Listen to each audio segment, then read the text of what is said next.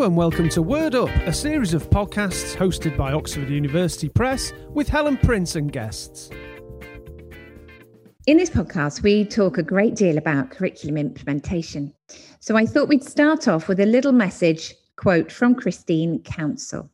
She says, "The core knowledge you want pupils to remember is supported by an equally important hinterland. The little examples, the stories, the illustrations, the richness, the dwelling on this but not that, and the times when you as a teacher go off-piste with your passion." Love that.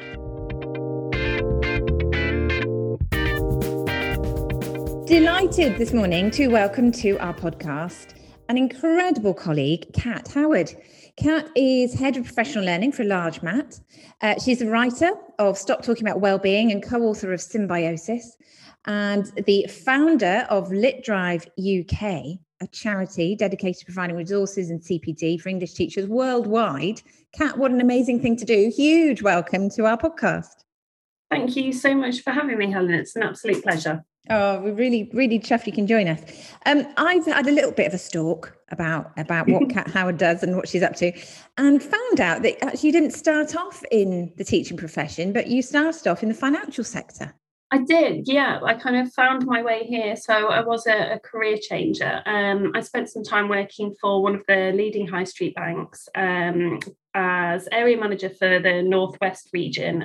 But my remit was recruitment and retention. So really about how we look after colleagues coming into the sector, and then really measuring and kind of working out why they left either the sector or the particular organisation that I was working for. So it's incredibly interesting to kind of pick that up when coming into teaching and the nuances of teaching and how that how we can draw some similarities, but how teaching is also incredibly bespoke, I think, in terms of retention as well, and what we can do to maybe think a little bit more carefully about how we hang on to people, I think, within the profession.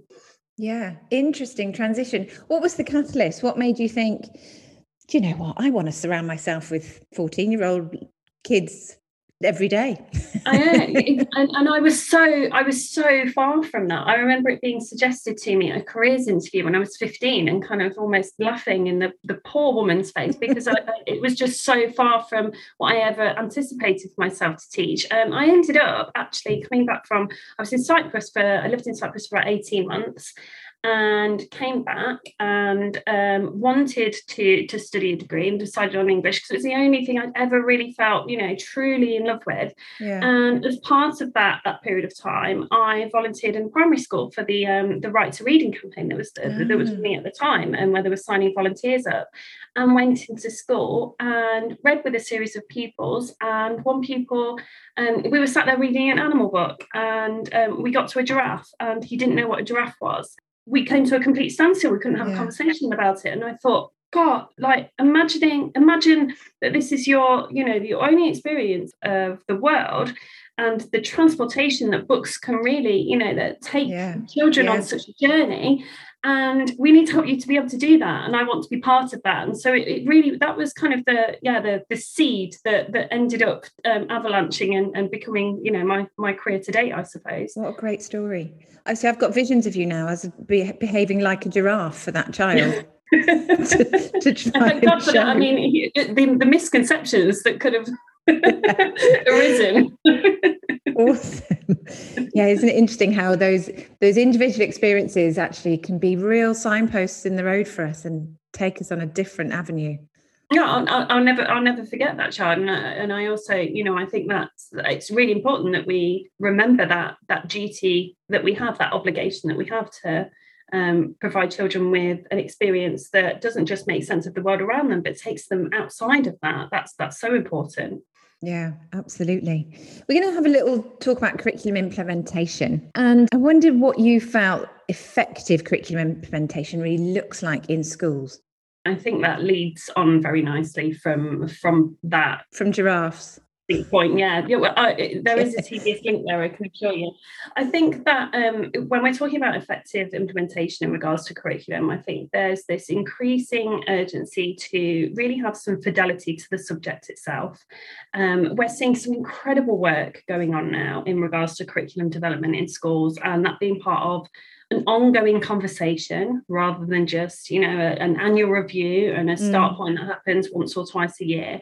And that's really pleasing to see. And I think our next steps now are maybe to start thinking about how we ensure that we remain faithful to the subject, so that whole school curriculum review really, really does attend to the subject itself, so that we're not having conversations maybe about, one size fits all approaches, but actually, as I say, that we think about the nature of our subject and how it's designed, and how we're repackaging that and presenting it to students so that they have an understanding of the national curriculum. Obviously, that's our starting point, but I really think that should be emphasised, that we're providing, again, that student experience. Are we providing students, so with an English hat on, am I providing students with an experience that means that they're going to understand English in the way that it's designed when they reach it to an academic level?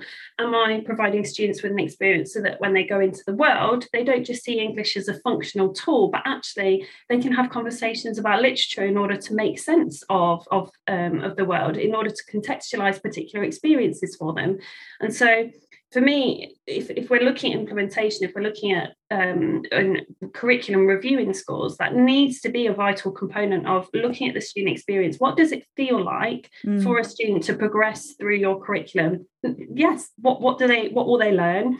How will they learn it? But actually, how will they remember it over time? So what will be their kind of leaving moments when they leave your institution of that particular subject? And was that really a faithful packaging of the subject itself? Have they understood what English looks like, what history looks like, and the possibilities that can lead them on to? And so I think, whilst that might be quite vast and terrifying sometimes, I think at the same time that's what makes curriculum review really exciting, because there's that infinite nature to it. I think that it makes it quite an addictive experience, I think, for teachers and leaders to think about. Yeah, I'm just remembering those conversations, because I think actually this is one of, if not the most fabulous thing to be discussing with your teams. I know as a head of English, one of the loveliest and most creative moments of my role was crafting the journey for year 7, crafting that journey for year 8. What does it look like? What do we want them to achieve? Okay, these are the end points. How do we get there?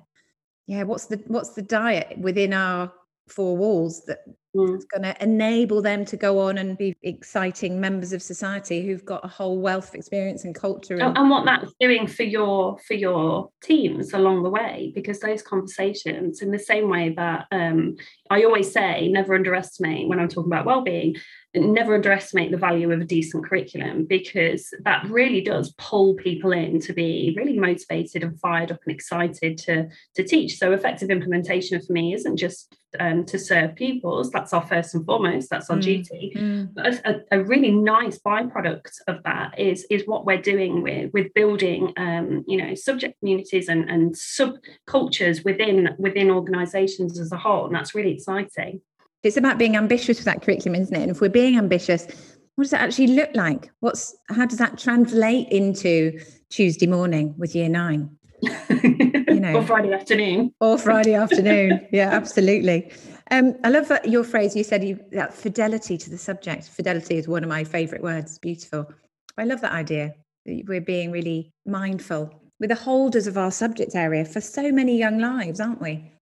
Yeah, and it's understanding, okay, well, how does our pedagogical knowledge attend to that fidelity? How are we ensuring that when we're talking about retrieval practice, or we're talking about explicit instruction and all of these kind of best bet tools that we know will help our students to learn, how are we still ensuring that they're designed in such a way that we're diverting students' attention to the right things in our subject? For example, if I'm teaching Macbeth, I definitely want to make sure that I'm not avoiding the porter scene, and where am I drawing from the knowledge that's come before of metaphor before I even go into teaching that scene, and having those conversations about pedagogical tools in alignment with subject specialism, I think is so useful for our teachers, but also really, really interesting stuff to talk about, you know. Yeah.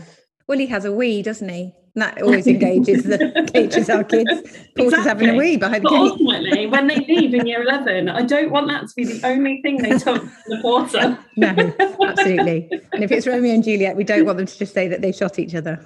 No. So what are the barriers? What are our persistent problems around this? Because this isn't easy, what we're talking about. No, it's really sticky. I think some of the whole school barriers or whole trust barriers are creating the right conditions. So there's a great deal of leverage from kind of a senior leadership point of view in thinking about how we're communicating the curriculum's priority.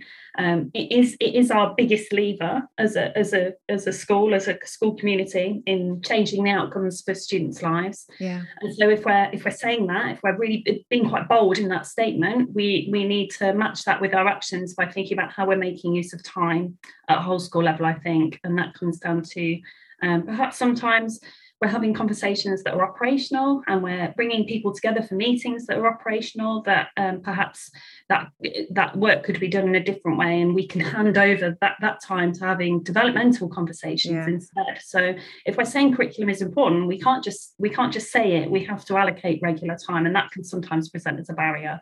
I think also that there can be sometimes a blanket approach or lethal mutations. I think the what of the curriculum, so what should appear on my English curriculum, for example, that's quite a straightforward, yes, of course we have ongoing debates within our subject, but that is quite a straightforward in terms of, you know, we know that Shakespeare is definitely going to be there, he sustains and things like that. The what, we kind of have, we've got our act together in that sense, but as to how we go about that and how we make sure that we're not just saying, okay, well, everybody in maths and English and science and history and art, we're all going to start our lessons in this way, then we're all going to deliver it in this way, and everything is going to look the same because it's a whole school approach. Actually, it comes back to that fidelity of the subject. So I think sometimes particular aspects of curriculum development get really lethally mutated, and we see, you know, things like knowledge organisers and tools that can be incredibly helpful for students, maybe not necessarily be as effective as they could be for the subject, because we've tried to roll it out at a whole school level rather than just about, okay, well, how does this need to, great, as a whole school we're going to have knowledge organisers, for example, but then how is our particular subject knowledge organiser going to serve our subject? So I think that can be a really persistent problem sometimes. Yeah, interesting. And making it work for you. I remember those whole school initiatives coming out, and unless it really felt valuable for us, it's really difficult to get on board with something that you feel is an additional layer that doesn't actually make a difference in what it is you're trying to achieve. Yeah, and I also think that even the very best of ideas, if they're poorly implemented, will fall apart. And it's like I said, we know the what and we understand the value of that, but if we're not communicating the value of it to teachers when we implement something, then it becomes a little bit tricky, because you need teachers to feel part of the process. For one, so how are we implementing these ideas as a collective pursuit? But also, if we explain the rationale as to why we think this thing is needed, so that it doesn't feel like an additional thing, it feels like an integrated part of our practice. What we want to do is anything that we're implementing in regards to curriculum should feel like it's benefiting the teacher in the classroom. And if it doesn't do that, then I would argue that it needs to come down to a litmus test of, does it improve teacher experience, the student experience? Is it going to take time away from something else? If it does, that's fine, but we need to make sure that time is available. We need to remove something else from the to-do list in order to say, okay, this is important. Curriculum development is important. So in collaboration, that's maybe how we should begin to address this. Do you have any other advice in how do we begin to address this in our schools? Yeah, I think that curriculum development has maybe historically in some settings been communicated as a holy grail as such. If you're a head of department, it was your job to kind of go away and put together a curriculum, and sat in a room on your own putting these jigsaw pieces together, and then you come back and present it to your team, and that's what they teach. And actually, we're kind of doing ourselves a disservice there, because we have such a wealth of expertise in departments at faculty level. Are we having conversations? I would ask subject leaders and teachers, are we having conversations around your specialism, about what your dissertation was on, if you have a master in a particular area, if you're quite passionate and you read around a particular, you can speak to any English teacher and they will tell you their specialism, and really go to town on that. And actually, are we having those conversations in schools? And I think that's a fantastic way to really mitigate against these persistent problems, because we move further away from our holy grail, one or two people driving curriculum practice, and it becomes far more developmental. You can start to make choices around pairing people or clustering people so that they're in a position where we might put our novice teacher who's a linguist, for example, with our Shakespeare expert to work on a particular unit of work.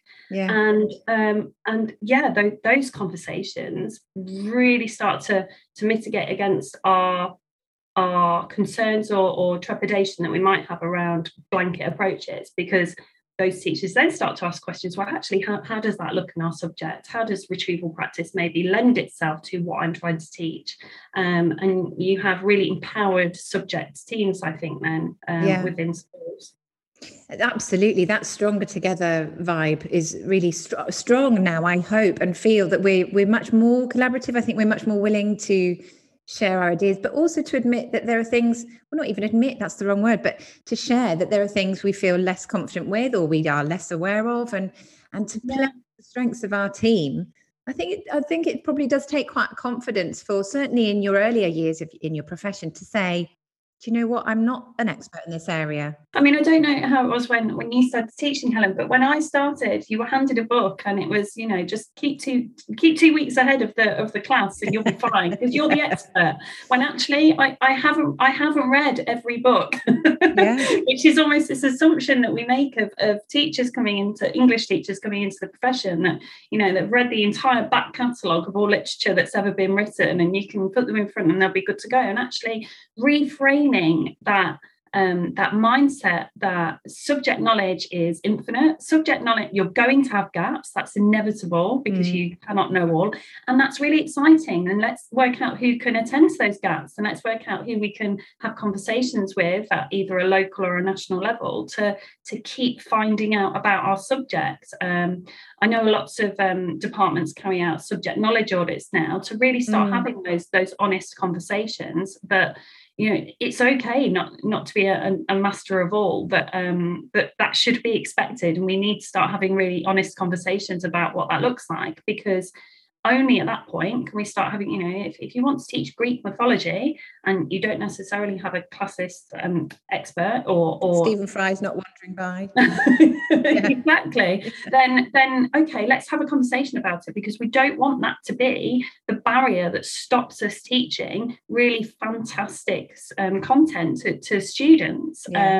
We don't want our own fear to get in the way of a high quality curriculum. Absolutely. And what an important conversation for heads of department and senior leaders to have with NQTs or recently qualified colleagues who might be feeling a bit lacking in confidence around that and trying to, and all of us, frankly. It should be intimidating, to come in as an NQT and feel like you have a voice. Even I remember, even at subject level, to feel you have a voice and feel like you had input, because it was almost that you hadn't, earned your stripes and you were there to learn from other people. But actually, I mean, some of the most fantastic conversations I've had over the last year have been with our trainees and our NQTs, because they're coming from an undergraduate experience that was so much more recent than mine, and really drawing from their experiences. How can we move into a bit of awe and wonder with all this? I know you're reading a book at the minute by Julia Baird. Is it Phosphorescence? Have I said that right? Phosphorescence. Oh, yeah. I think I've said that right. So I'm in early days, but the book is it really encapsulates our connection to the world around us and how we deliberately seek that out. We bring ourselves back to find moments of awe and wonder that really sustain us. She talks a great deal about it's very prevalent. She talks about the pandemic and how that connection, that ongoing connection with nature or with other people has sustained many periods, and it's very kind of entrenched in research.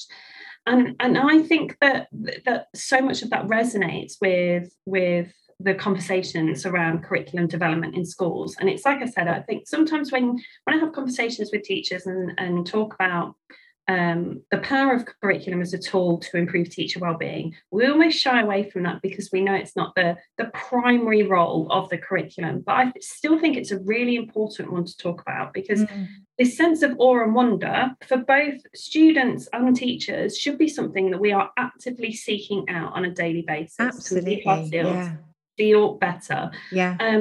So I think if we think about what that looks like on a practical level, making that time for these conversations that we've talked about, seeking out subject communities to really learn from one another, seeing curriculum as a continual process of review. It's those tiny conversations that make the incremental gains to the quality of what we teach in the classroom. It's not it's not an inset day. It's not a one-off event at the end of the year when everybody's exhausted. Actually, it's these tiny daily conversations that it's that poem, isn't it? The kind of it talks about the inordinary and the moments that we should capture in we should make use of really noticing the ordinary moments for what they are and how impressive they are.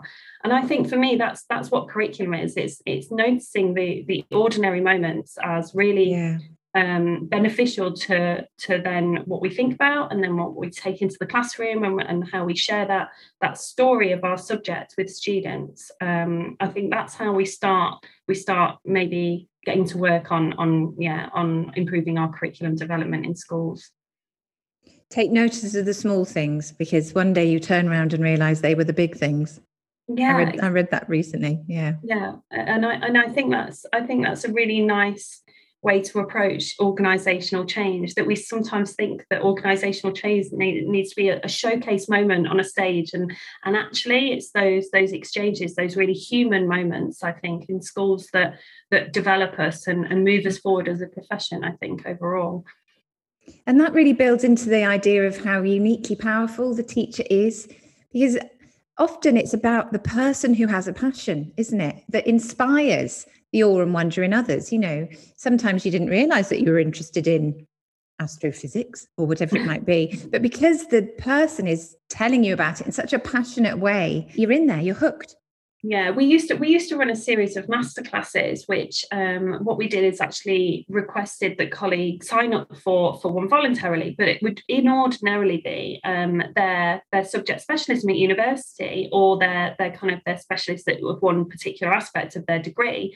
And honestly, the experience was it was such a wonderful way to not only extend the curriculum, because it was still very much aligned to subjects, but also to just find out about colleagues' interests and their passions, not just for us, but for the students as well. But you'd end up with a line of staff in the back of these lectures, because it was just such an enriching experience to find out about. There's nothing more addictive, is there, than finding out stuff that you don't know about. I think that's teaching. And what a cohesive thing for a school staff to do as a community. That's really lovely to bring people together. And there's all sorts of then conversations that happen in the corridor after that about, oh my goodness, I didn't know you did X, Y, and Z. Yeah, we had a whole lecture about how insects are used in forensic science, and it just blew my mind. But that making sure that we are coming back to our core purpose as teachers, that we are making as much of our day as a learning experience, and talking about the nature of our subjects and teaching and learning as much as possible. It really does. It can change your entire day, I think. Yeah. Interesting. And what a great oracy task, you know, in terms of really building an articulate, eloquent speaker, that's a lovely platform. Yeah, I mean, we also interleaved kind of local universities within there as well, which was just, I mean, it was just a really nice, a good all-rounder for really demonstrating academia of our subject. Yeah. And lifelong learning, that, you know, we're always on that journey.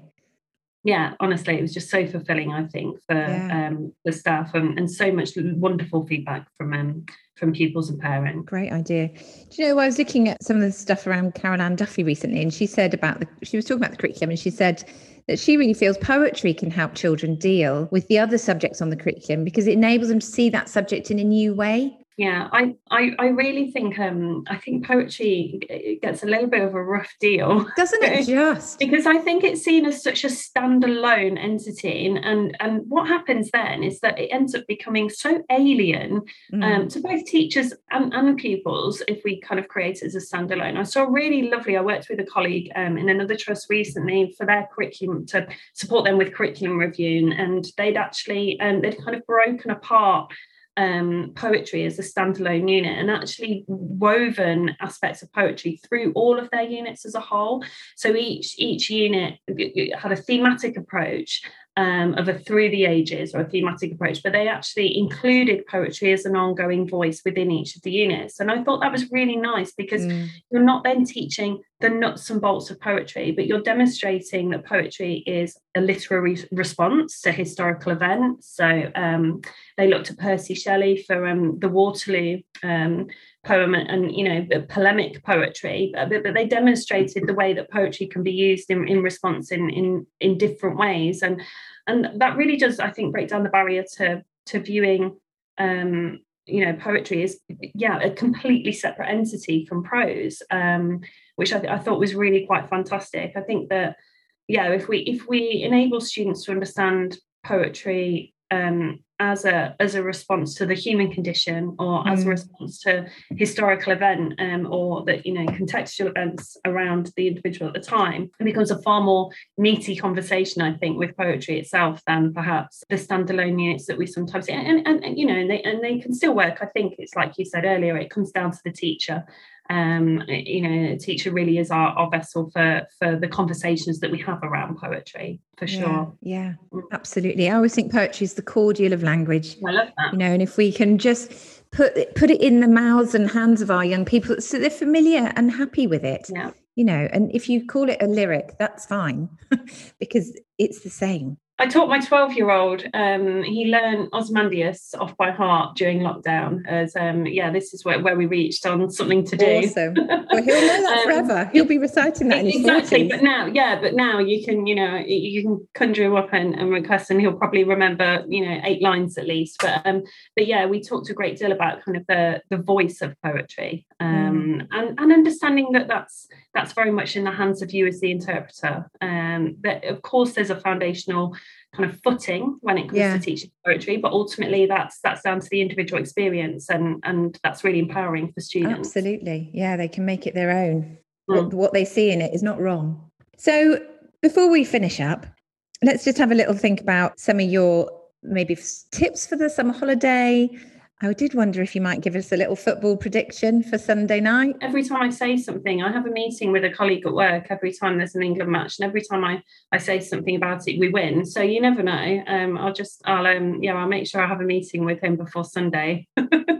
Well, I let's hope that those predictions are all in our favour. Although I did see that an Italian comic had taken the England flag, "It's coming home," and crossed out the H and put an R. And said it's coming to Rome. It was like, no. Oh, they can hope. That's not right.